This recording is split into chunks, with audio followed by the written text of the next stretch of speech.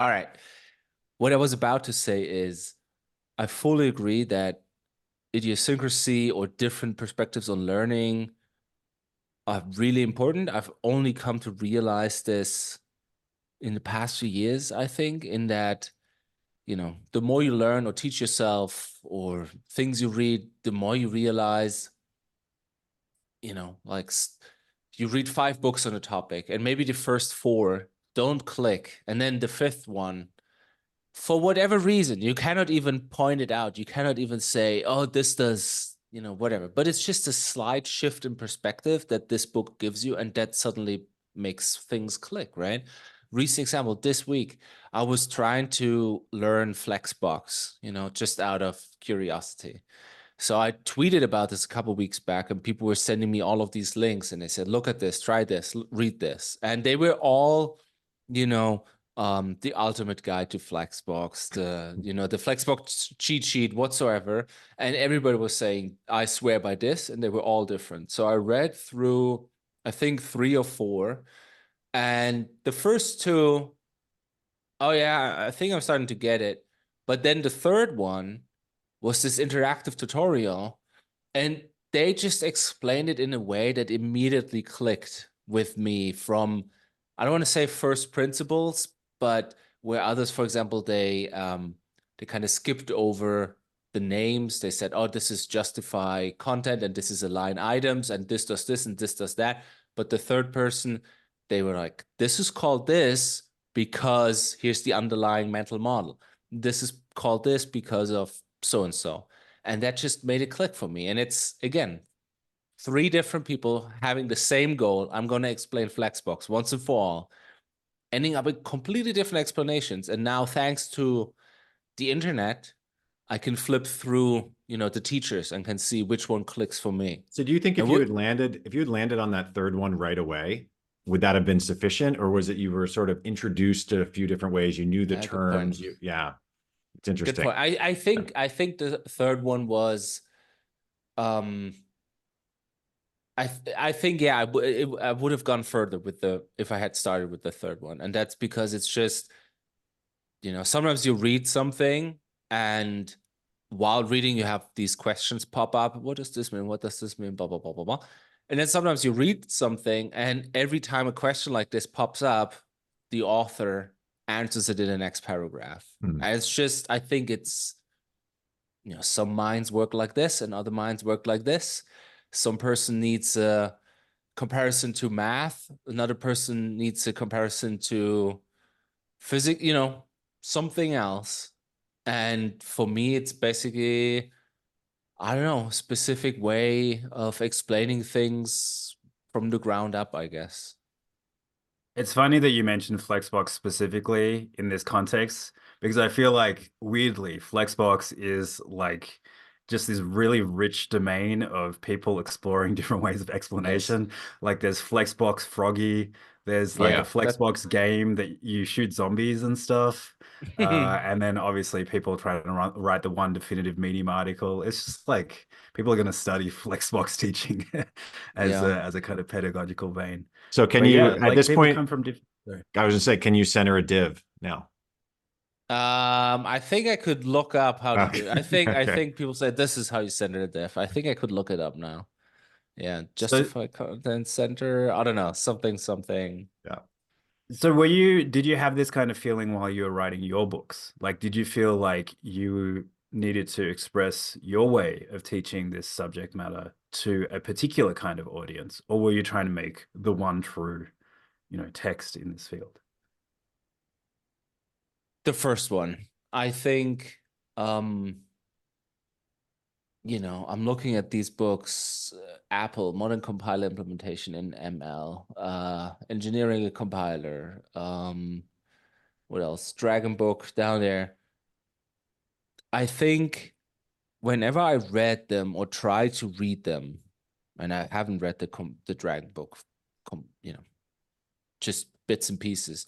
But whenever I tried to read it, I just couldn't get into a groove where I thought we're on the same wavelength. It was always, I'm missing something. Something here does not add up. Why do we do this? What's important? What's the ultimate goal here? Why would this be a thing. And I found that there was a lot of other resources, blog posts, tutorials, as you call them, that were completely opposite end of the spectrum. And they would explain, let's build a little toy interpreter, let's build a little toy, language. And the goal was clear. The goal was, let's build this. Look, we can type in 8 times 4, whatever, plus 3. Look, how it uses the operators and whatnot, and the correct result comes out. But I was missing things in the middle that explained, here's what we want to do. Here's why we do this to reach this goal, and here's how to do it. And to give you a concrete example, there's this, I can't get the full title.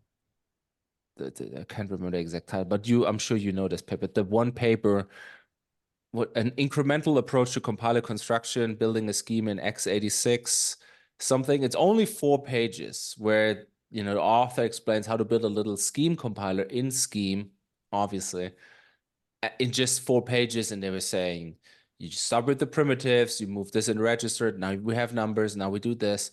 And online, everybody was saying, read this paper, this is so simple. Build a scheme in Scheme, build a scheme to x86 compiler in Scheme, so simple. But I was reading this, and it was just, every little paragraph felt to me like the meme of draw the rest of the owl. Like, oh yeah, you want to do numbers? Just move the number into the register, you're done. And for me, it was, what? Now we do strings. And then it would, for example, say, actually, I don't know if it says this specifically like this, but it would say, we have to allocate them on the heap, right? And I would sit there and go, why do we have to allocate them? Why do we have to do this? So then I found another resource where a person was implementing, like they had a full implementation of this paper, like the full code, and not just the snippets and like the brushed off, fill in the details, but the full thing. And just reading through this and comparing it, I could suddenly, make sense and see, so this is why you do this. Okay, if we have this is what they meant with that. And I had many of these experiences, and I thought, wouldn't it be great if somebody took all of the bits and pieces and, without saying, let's skip over this or let's skip over that, just compiled them in a straightforward way and put it in a resource like a book or tutorial or whatever. And yeah, I guess that's what I did. And now looking back, it's been it's been 8 years, Jesus. But it's been a while. But looking back, I realized that even when I was 14 years old, I was writing tutorials on online, forums, like how to use, for example, I think the first one I wrote was how to use Screen on a Unix machine, the precursor to Tmux, and like all of these tutorials. And I always loved this approach, here's what we want to do. And back then, common thing was Photoshop tutorials. Everybody had their pirated copy of Photoshop 6. And then, you want to use this, here, you want to do a logo like this. Here's how you do it. And it's step by step, nothing left out. And then you could basically follow up, and you could go on side quests and find out why certain things work the way they want. And when you follow step by step, you always have the option to pause and kind of explore on your own, right? You're in step 6 of 10 doing something in Photoshop. You can just continue and play around and, fiddle with the controls and see what happens. So I'm saying this because looking back, it seems like maybe one thing led to another, like even 15 years later, but that I really like this style of learning. This show me something and feed me enough information to help me along, but leave me room to find my own, to pull in more information as I see fit. Yeah, to me, it feels like leaving those breadcrumb trails that you can go down, the sort of text that you're going, that 4-page thing, it didn't do enough in that regard. Yeah. And you also, I feel like there's a failure mode where it explains literally everything, and you don't get to explore it on your own. And I think, Aj, you do a really good job of advocating for people to say, like, when you come to a point in a textbook, you should maybe like put your hands over it and block and think about what it's going to say next rather than just reading the full thing. Because I know I did this great book, How to Make a Dungeon Crawler in Rust. And I went through the whole book and I had an awesome game at the end.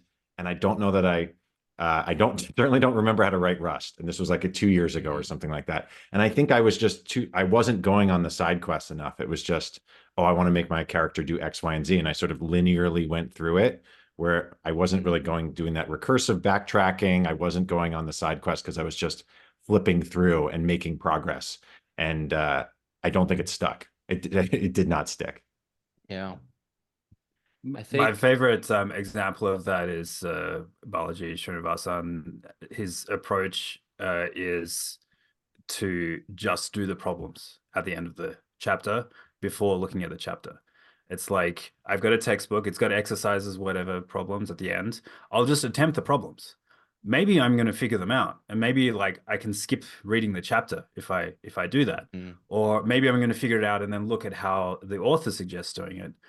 Or maybe I'm not going to figure it out, but that's going to motivate me to actually go through that material. And now I know that this is what I'm going to be able to do at the end, like, because I've made an earnest attempt at that already. And, you know, in terms of like picking up different areas of particularly science in his case, he was just like a machine. He just like worked through this stuff, and he was always like, "Oh, you'd be surprised what you can already do. Like you'd be surprised what you can take from one field and apply to another, or what you might already know." And like this exercise is worth more than the kind of revealing aspect of it. it's super interesting because to me, I know that doing the exercises is, I think, the most beneficial way of learning, because you just, you know, repeat what you learned. You actually put it to use into exercise. And I did this with structured interpretation of computer programs. And I have to admit, I skipped a lot of the super mathy stuff, but a lot of the other things, implement your own map, implement your own fold, stuff like this. I think that was really nice. But in general, and this is purely me, and it might be related to, school, whatsoever, but I hate exercises in books because to me,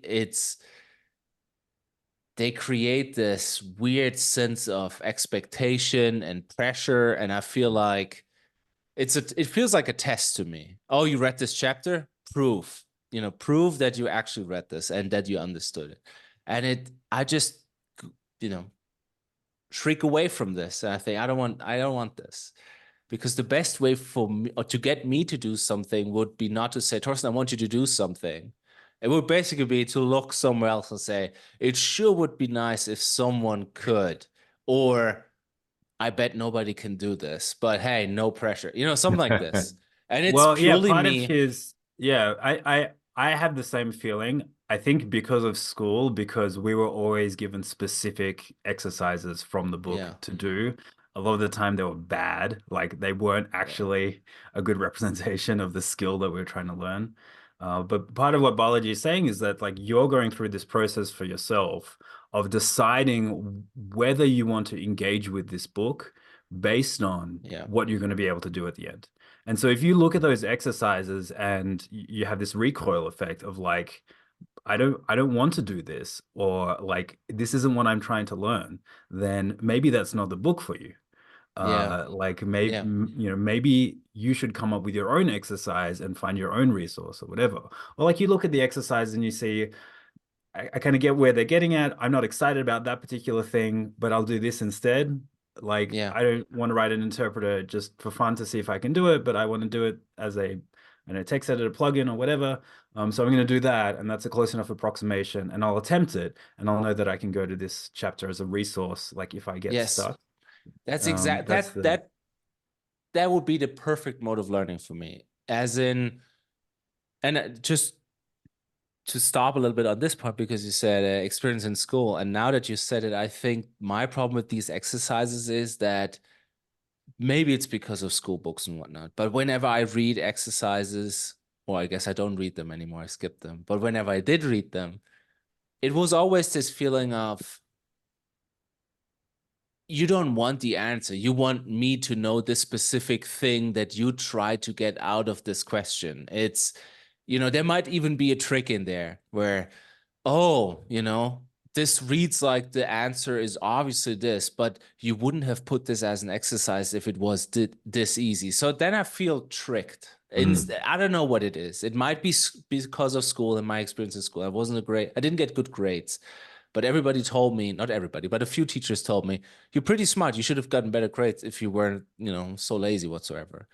But to me, it always felt a little bit off. So my perfect mode of learning is exactly what you said. It's, for example, right now I have this itch to really understand how terminals work. Like I know just enough right now. I know the syscall, the OpenTTY, I know about the file descriptors. I know roughly what's going on, but I don't really know how it works.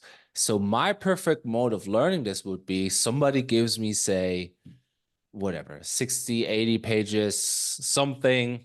Here's how to build a terminal emulator. And I would read this, but not retain all of it. And then I would go and try to build my own, fully assured, I didn't have to pass a test. Now it's all on my own. I can do whatever I want. I'm going to write a terminal emulator. And when I get stuck, I can always go back and consult the book, which is what I would do, after the first page of code. Immediately go back and look up, what did I do here? And then it would start for me where I would, put the pieces together and actually understand it. I was But hoping you were going to say you would get a vintage teletype and start with that and try to make that work. Yeah, that's also a good point, right? This, not to go on a tangent here, but I think this, especially with technology, a super interesting path, or what I always try to do is strip away all of the modern stuff, or say the fluff, and try to see what's the basic thing here. What's the purest abstraction, the purest mental model of problem solution, and then build up and see, oh, so that's why they added this. That's why they added this. So So from the have you bottom up, I guess. you've been working on a terminal emulator, but Ghosty, right? A little bit? Yeah. Okay. Well, yeah, hacking a little bit. Hacking a yeah. little bit. Okay. But it was enough to say like, okay, I want to keep going deeper in this area.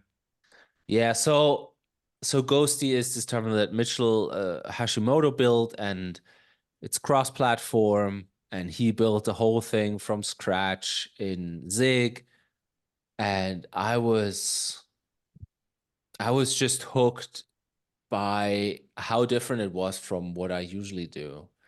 I mean, I usually do or did for the last years developer tools and systems program whatsoever, but I've never done any native development. I've never done a Swift app. I've never done a, GTK app, nothing like this.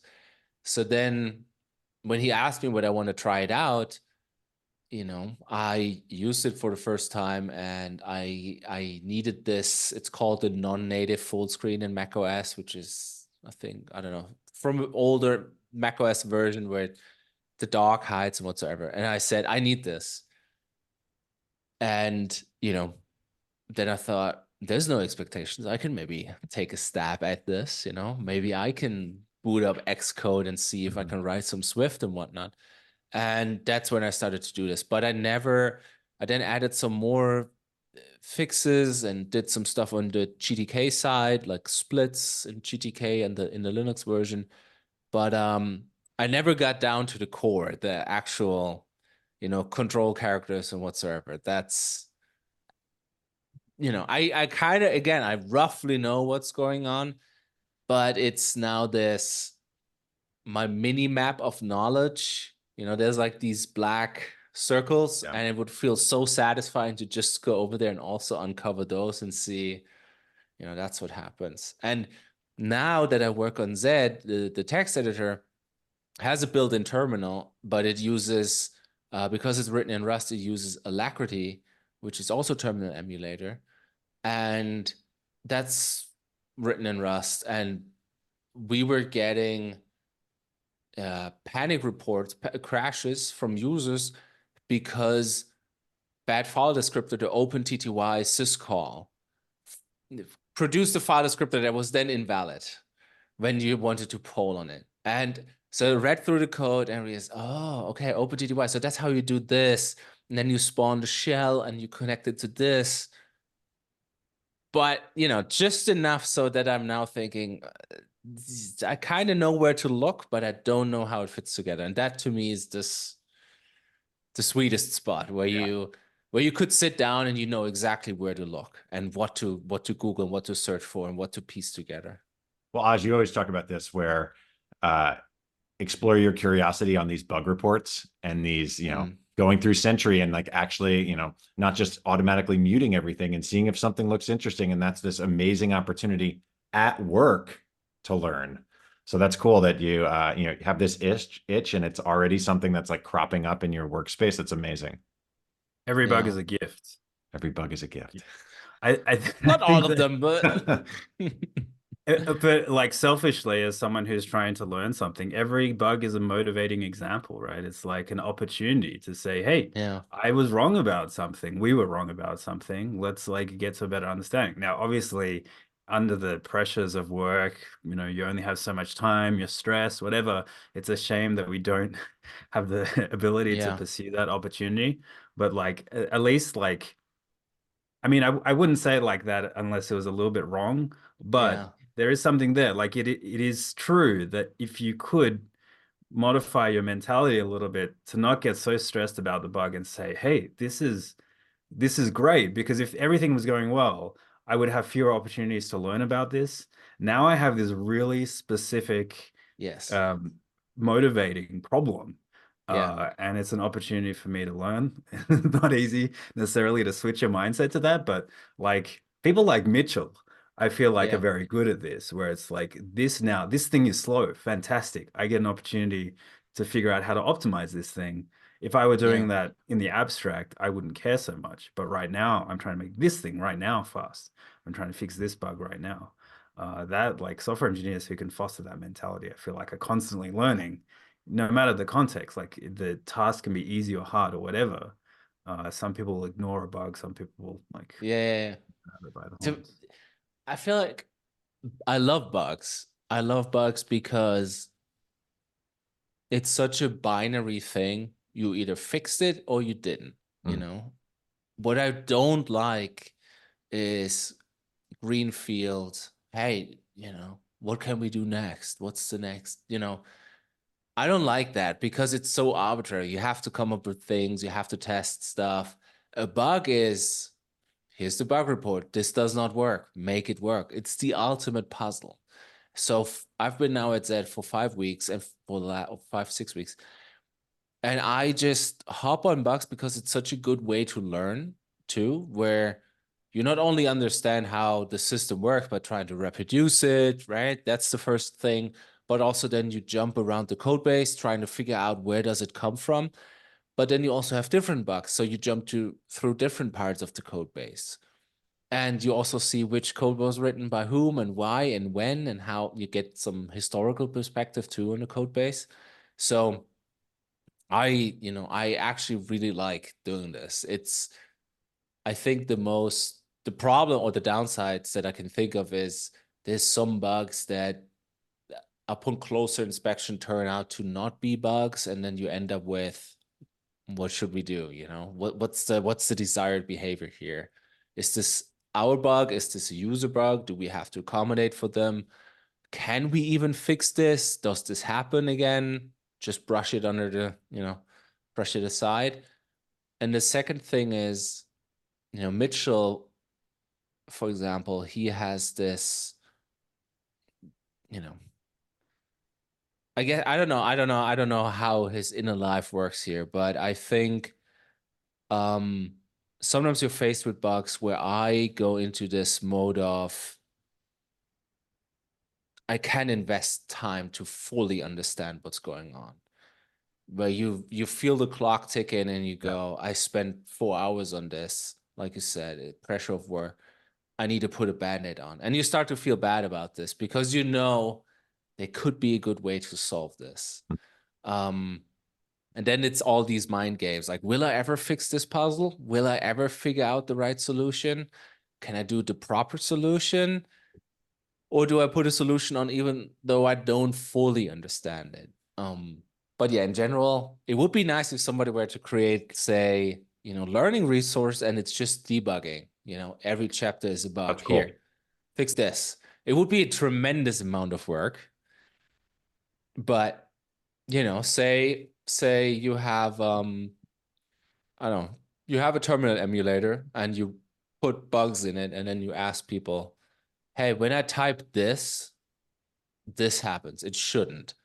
It shouldn't crash like this. You can start with crashes, stuff like this. Why is this nil? And then bit I've by definitely bit. seen the failing unit test approach, Yeah. which is nice. And you get that sense of progress and things. I wanted to jump on the comment about greenfield and things like that. I sort of feel like I hear from a lot of programmers that they don't want to just be ticket takers and they feel like an automaton in some sense, and they want to be shaping the product in some way, which of course, like you can find different ways to do that. But how does that play out in terms of if you were given a project where it's like, hey, we need to build this new feature, you need to dive into that, and there's all this customer discovery. Do what's your reaction to that in terms of how you orient your work life? It's an eternal struggle in that I think, if you would leave aside career prospects, titles, roles, whatever, all of this, maybe this is wrong, but I guess if you leave all of this aside and just think about the moment, I would be happy just fixing bugs because it's so interesting and so satisfying. And for some bugs, you can really pull out the big guns with your debugging tools and go crazy. And it's nice engineering. I like this. I like fixing things. I like making things more efficient. I like making things more, better. I like making nice things. And that's, why I don't prefer greenfield projects. But in my career so far, I also worked on a lot of these greenfield projects, and I'm also relatively good at it, at shipping an MVP or building the thing that customer wants. I have a lot of customer empathy and building the thing that actually, I don't have this engineering, I don't want to say disease, but this building something that actually doesn't solve a problem. I don't have this when it's not for my own curiosity. I get demotivated super quickly when I build something that nobody uses. That's the worst to me. Yeah. Which again, a bug has validation that somebody uses it, right? Otherwise it wouldn't be a bug. Can I say something about this as well that I've been thinking about? I think that the distinction between maintenance and creation from scratch is pretty arbitrary, and the people who are good at maintaining existing systems are thoughtful about how systems should be designed in the first place. It's like, let's say you spend the first 10 years of your career doing the implementation work behind someone else's API, like you've inherited an API and you need to maintain it for compatibility, but you work behind it. Like constantly, if you're thoughtful about it, despite the fact that you're doing maintenance work, bug fixes, whatever behind the API, you're thinking about what the API has cost you, like the impact of the API on the implementation. And so when you go and design an API, you're in a better position than someone who like specializes whatever in designing the API. Like you're thoughtful about this thing. And to me, it connects with the concept of being an engineer. Like we call ourselves software engineers. We should think of what it means to be an engineer. An engineer is literally someone who works with an engine, at least originally, right? It's like the person who is running, maintaining the engine. Yeah. Like that, imagine tinkering with a car engine. It's like you didn't necessarily build it, but over time, engineers did build the next engine. Like engineers, the people who are maintaining the engines are building the next engine because they're the ones who are intimately aware of how the old one was breaking. To me, in software, React is such a good example of this. It's like you can have one state management bug after another and think of them as isolated things and say, hey, I fixed this. Like it was showing 300 messages in the count, but when you clicked in it, it was only showing 200 messages or whatever. How do we get this state mismatch? Okay, we fix this. Then you have another problem with another state management issue. Like at some point, if you're thoughtful about it, you say, we are having state management issues, not we are having unread message count issues. And you like step aside and say, well, what if we reconsidered how we actually declare our rendering of state? Like that's a very fundamental, really innovation, I would say, in how people started developing their front end code. And Yeah, well, at least innovation in the context of JavaScript, right? And that was through kind of bug fixing. Like thoughtful bug fixing led to a new design. Like that is engineering in my mind. Like not just fixing the bugs, but like eradicating them through fundamental design improvements. I agree. I think that's a really interesting thought. Because I think, just to add another tie thought to this, innovation in my experience doesn't look like innovation from up close. It just often looks like marginal improvements. Step function is something. You make something slightly better, more efficient, and you accumulate these little steps, and then suddenly, look, we made our computer 1 millimeter thinner, and then 10 years later, look, you can now carry it around with you and it runs the whole day or something like this. And I think there's this lure of, oh, it's greenfield, it's new, we can do anything we want. And that's where the innovation is, because, an empty room and the light bulb goes on, there's the big idea, that's innovation. But like you said, to me, the engineering aspect is building something that's fit to a purpose and to the requirements with the correct trade-offs. And you won't get it right on the first attempt. So you have to kind of optimize and tweak and make it more efficient and polish here and there and move something around, or even take a step back and, like you said, say, this whole part doesn't work. Like it just, listen to this. Like that's not a good sound. It shouldn't make this sound. We have to take this part out. And then you switch that part out, and suddenly it looks like you invented a whole new thing, but it came from the steady analysis or the steady, putting your ear to the thing and tweaking it slightly and understanding it, learning with it. Yeah, I don't know, I'm rambling, but it's just, it's the word that's coming to mind for me is integration. It's this integration of maintenance with understanding that fits, that seems to actually allow you to sort of have these informed decisions, which is a nice way to think about one's career mindset. I had kind of I don't know if this is like a fluffier question, Thorsten, but I recently went through a job search. I know you just switched jobs and things like that. And my observation of you on Twitter and with Register Spill, your newsletter, I get the sense that you love being a software engineer. And like, I imagine if you could write this book, I know there's the joy of cooking for cooking. I could see you doing the joy of programming. I don't know if that exists. That would be nice. But that's my perspective. And I'm just curious if that resonates with you. I personally sort of feel very lucky to have found myself into this career, but what is, as you view the next X years of your career and life, like, is that love of programming seems to me from the outside to be a big piece of how you think about, what you're working on. Yeah, that's, you're trying to get me to not shut up for 30 minutes, right? No, please go ahead. I think, yeah, I do love it. I love it. And let me order my thoughts here, but I was talking with a friend 2 days ago, actually, about this. And he said, man, I had a conversation with him a couple of months back, and he's an engineering manager. He was a software engineer before. And then he read one of my newsletters and he said, man, I think you kind of sparked the joy in me again for technology or developing stuff. And then he was talking about, oh yeah, this would be this and this would be that. And But then he had this thing telling him, yeah, but I also want to do this and I also want to do that.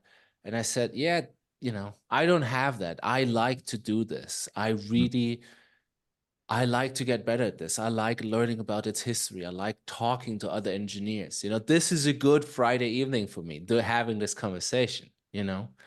Um, and that's just now looking back when people say to me at work, you motivate the team or you bring the team together or you get others fired up. I always thought that's weird because doesn't everybody, feel this? Like, what? And then I realized it's the way I talk about things or the joy I spread or whatsoever. And to me, again, I said I don't have ordered thoughts, but I like sitting in front of a computer. I like working with computers. I like having a good computer. I think it's mind blowing that I can talk to you, one in Australia, one in the US, on a Friday evening through computers. Yeah. And that magic never went away for me. Sometimes I get this little blip where I sit in front of a computer on a Thursday afternoon at 3 p.m. And, it's like a lens flips down in front of me and I can see, oh, so maybe this is how others see this. They see this as I just sit in front of a screen and type characters into a text editor. But for me, that's not it. For me, it's look at the color scheme, look at this language here, look at what this other person that I'm working with, their micro decisions, look at how they debug things. Why did they formulate the git commit message this way? Why did they know this? I bet they learn it like, something like this. It's endlessly fascinating to me. And I don't know, like that's I realized last year I became a manager, engineering manager, and it was, I wouldn't say out of boredom, but out of necessity. One thing, we didn't have an engineering manager. But then I thought, should I become an engineering manager? Should I not? And somebody said, why not? Now's the best time to try it out. And I thought, yeah, it is. Because, the company trusts me, Sourcegraph. I know everybody there. I like everybody there. They trust me to do this. I don't go and search a different job and say I want to start as an engineering manager without ever having done it before. So everything was aligned. And then I always thought, but isn't there more? Like, don't I have to learn more? Don't I have to learn more? But over the past few years, people would say, Thorsten, you're the senior guy now. You're the staff engineer now. You have to teach the others. They look up to you. And then somebody said, man, like, there's not much else left. You pretty much got it figured out. You can switch to management and, there's nothing else. And over the next, what is it, 10 months or something, I realized, no, like there's this whole world. There's so many worlds still out there that I haven't explored. GPU-based programming, native programming, never touched games programming, didn't even come close to this, the financial stuff, all of this. And it's still fascinating. It's like, you're done playing your game, and then somebody else says, here's the expansion packs. Now you can go and do this. So now I'm at Zed, and it's native app, high performance, GPU accelerated. And I'm walking around like a kid in a candy shop thinking, I get to explore this code base with really good programmers and talk to them all day long. And they explain to me how they think about problems. And I get to be the dumb guy again and ask all of these questions. Yeah. I don't want to say because it's recorded, but sometimes I think, should I pay them, like. Yeah. If the founders listen this far, I'm sure they'll have a chuckle with that. Yeah. But I don't know.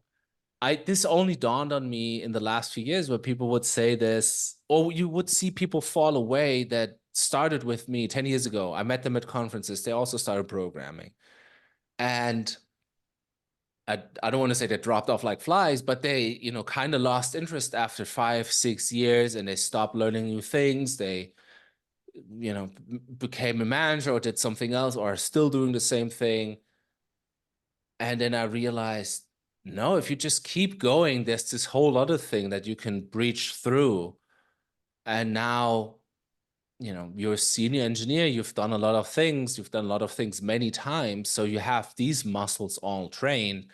So now you get to actually use those muscles and use them in different contexts. And then you have this whole meta game going on where you think, well, I solved this problem 5 times before, but now I'm at a new company. Look how they solve it. What are the trade-offs here? How does this compare? So all of that is to say, yes, I do love this. I do love this very much. I find it endlessly fascinating. I can talk about it all day. Yeah, Yeah. I love that view of you on Thursday afternoon, like over your shoulder. I'm imagining, I don't know if you played Mario 64, but there's that little Yeah. Lakitu guy with the little camera hanging down who's Yeah. always, Yeah. this is a video game Oz. And yeah, Oz not a gamer. I also stopped in like 1996, but he's I was following gonna and panning say, around, and sometimes you see him. I use this when I'm on a long run, and I sort of say, okay, imagine you're Mario and you're like the Lakitu guy going, and that helps me get into flow. But I think in your case, what's missing from that is it looks like Torsten's just staring at a screen, maybe occasionally moving his yeah, fingers, and you're yeah, not seeing that sort of mind meld flow thing. That's yeah. another thing Oz and I are always talking about, that the concept of flow and finding that flow. So yeah, I feel the same way. And I also was an engineering manager at my last company. I sort of evolved into that, and I've now moved back more towards hands on the machine. And it just, I'm already feeling the joy of that again. So It's yeah, it's nice. important. Yeah. And I guess I Charlie, don't know. Sorry. you go. I I don't know if it's my age in that, you know, I grew up with the internet and you can see, you know, you can see it start to take, like, you can see all of these dreams actually happening. Where when I was, you know, when a friend and I, we were 14, 15, and we would think, oh, it would be nice to have internet access here, you know, something like this. And now it's Yeah. everywhere. You have it on your phone. And now when I sit in meetings and there's 10 people editing the same Google Doc, and you see the cursors move around, and there's people sitting in India, sitting in the US, sitting in Germany, Australia. That's mind blowing. Like, how can you not find this magical? That this is possible, that this works this well. Um, Well, maybe you had to go through that evolution. And Oz, I know you had something yeah, to yeah, say, yeah, but maybe. Yeah, yeah, yeah. because I was thinking about this with video games, because I still, in this room, I have my original Nintendo and then Super Nintendo and N64. And I had this very dumb idea where I was thinking, oh, I'm going to introduce my kids to video games in order. So I'll give them a regular Nintendo. And then 2 years later, I'll say, we got this new thing. It's Super Nintendo. Look at the graphic. And of course, that'll never work. But I don't know. And then this is Yeah. just the bad side of nostalgia coming to bite me. And I guess, you know, the other thing, I do like writing. Always, I've been a long time reader, read a lot as a kid, and reading to me is also something magical in that you can teleport yourself into someone's head, right? You write something, they sit down, they lie down on their bed, and they read what you wrote, and you have a communication with them through space and time, right? You could have written it 100 years ago or 200 years ago. And that is a fascination. Writing is a fascination. And look at programming, you know, where people say the abstraction is the machine, you know, like the code describes the actual thing. It's not just that it is the thing, you know, the idea is the thing. There's no other thing. The idea is that you encode in text. That's the thing. Like all of these, you know, meta thoughts, these abstract thoughts combined with writing, with sitting there thinking, communicating with others, having a machine execute it, and the machine basically testing your understanding of what you put into words.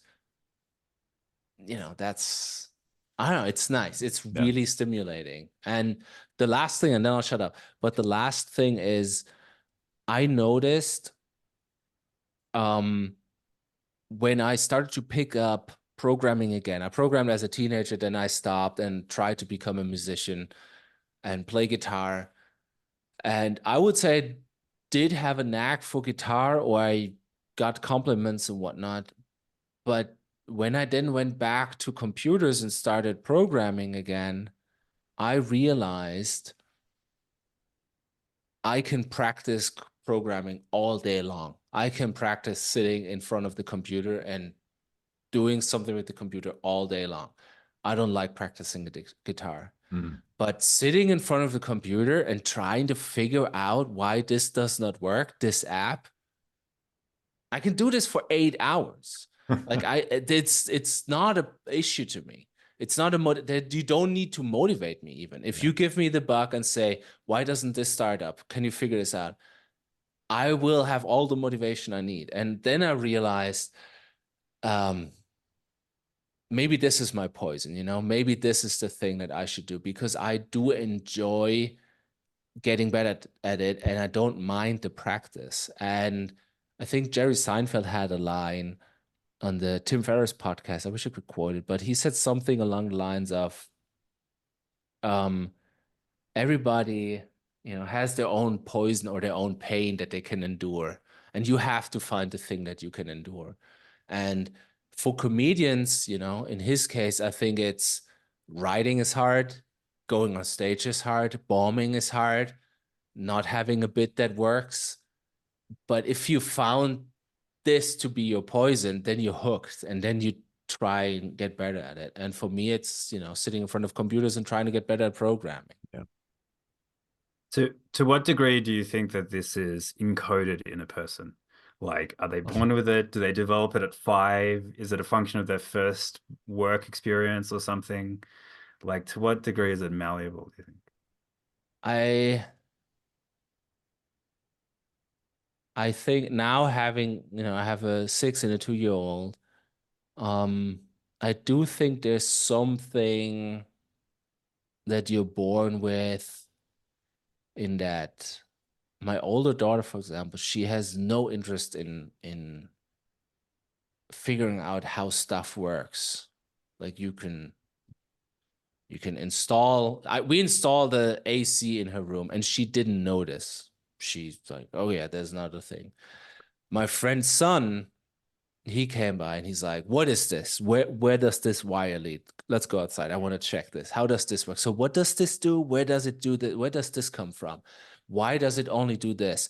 He's the guy who picks up the remote control and, oh, I got it figured out. And that was me as a kid. This, you know, back then they would sit me in front of a computer with Windows 3.1 or DOS or whatever, and you just type like, oh, here, look, I can change the prompt in MS-DOS, and just sit all day there and try and figure out how this works. So I would take my toys apart and see whether I can, you know.